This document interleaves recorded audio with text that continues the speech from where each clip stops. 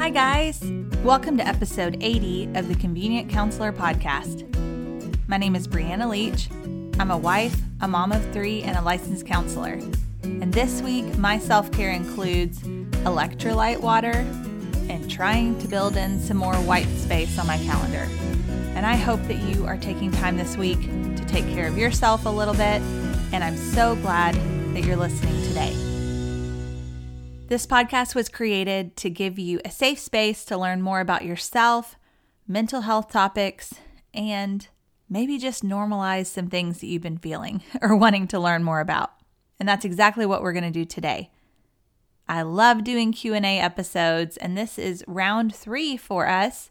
And I have 2 fantastic questions that were submitted, and I will be giving my personal and professional input on those today. As always, this is not a substitution for actual therapy, but hopefully it can shed some light on maybe some questions you had yourself.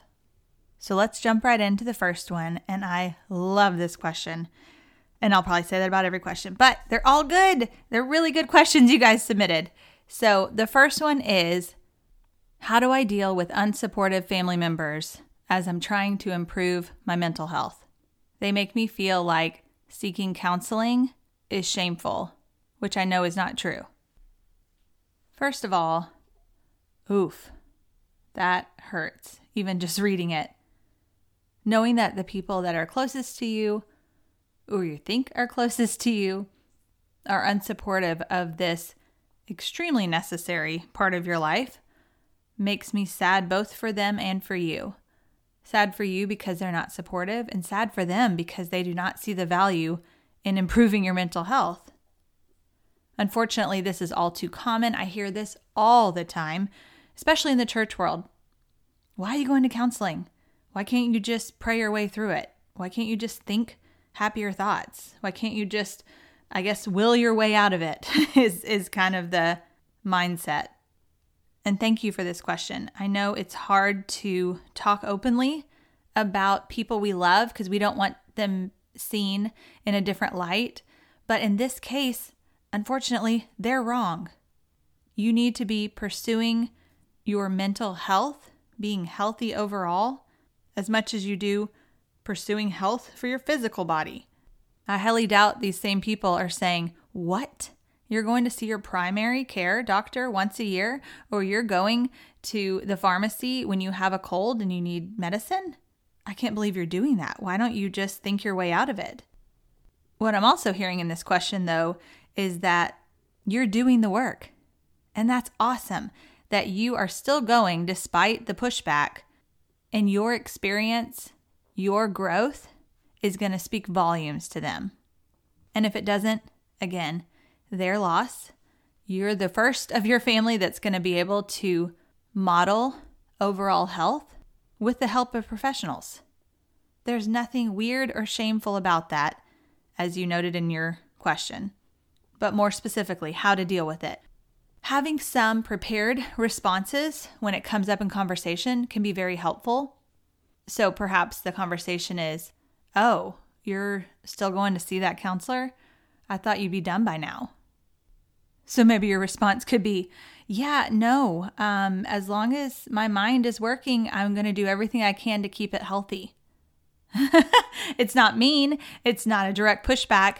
It's just, hey, I care about myself. So I'm going to take care of myself holistically, mind, body, spirit, so that I can fulfill my potential.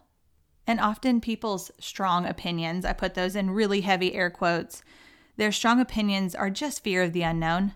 They don't know what it's like to go to a counselor.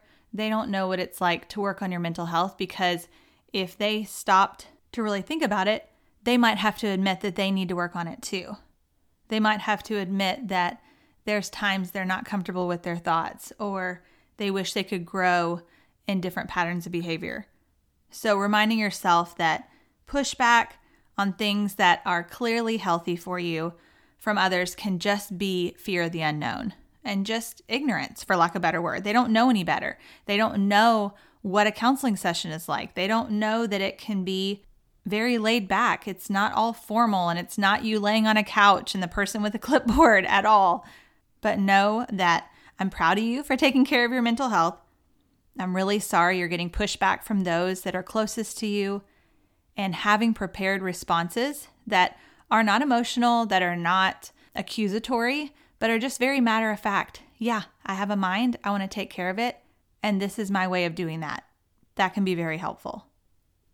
And our second question today is about parenting from different backgrounds. That's what the question said. Parenting challenges with different backgrounds. What I love about this question is it's very broad umbrella question.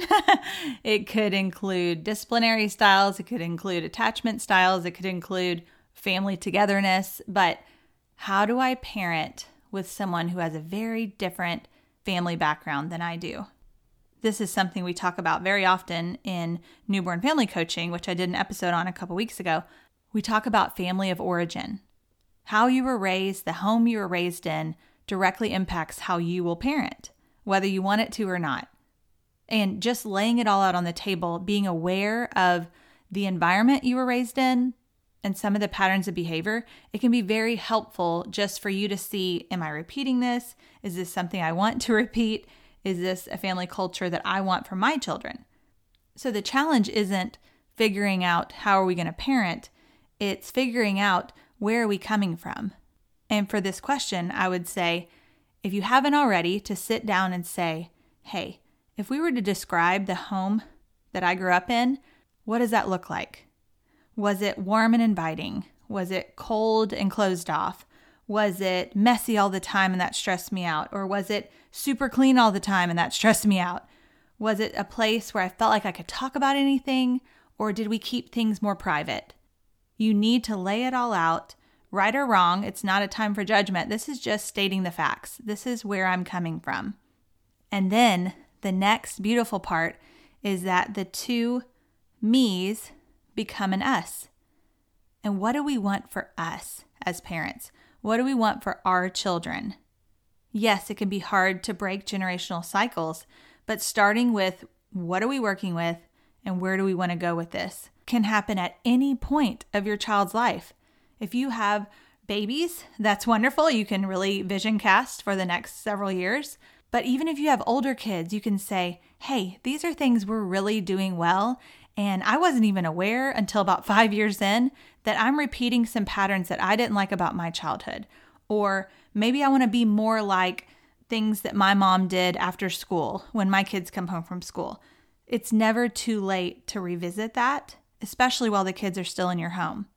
But coming from the approach of, this is me, what is us? What are we about? Sometimes we think it would be easier if we all had the same childhood, or if you had a great childhood, you wish your spouse would have had that too. But there's so much value in having differing perspectives on parenthood and situations of, you know what, this was modeled for me and it was fantastic. This was also modeled for me and it was very unhealthy, and I want to break that cycle. One other thing I want to note is that sometimes the other spouse can notice things that maybe you as the child cannot realize about the family of origin. So, for instance, if your husband's family was very intentional about bedtimes and family dinners, and that was just the norm for him, so he didn't see that as something extra special, but maybe your family didn't have that, you can point that out in each other's. It doesn't have to be nitpicky, all the bad things, but what do you see in each other's family of origin that was good? And that's something that maybe they just thought was the norm and hadn't picked up on before. But if we were in a counseling session together, I would say, let's paint the picture of where you came from in order to start pulling the elements together of what you already have and where you want to go in the future. There's no right or wrong combination of family histories. It just will take some time to figure out how you want it to mesh moving forward, which requires a lot of love and sacrifice and patience with each other as parents. Those are our 2 questions today. Thank you for those who submitted. We had more, but I'm just going to pick 2 at a time so that we can really focus in on those and not get too overloaded with questions and answers. But keep submitting them at any point. It doesn't just have to be the week of the episode, but you can always reach out to me. I would love to hear your questions, comments, opinions. You can reach me on briannaleach.com or convenientcounselor.com. On social media, it's at Convenient Counselor on Instagram and Facebook. And as always, you've got this, and I'm cheering you on. Have a great week.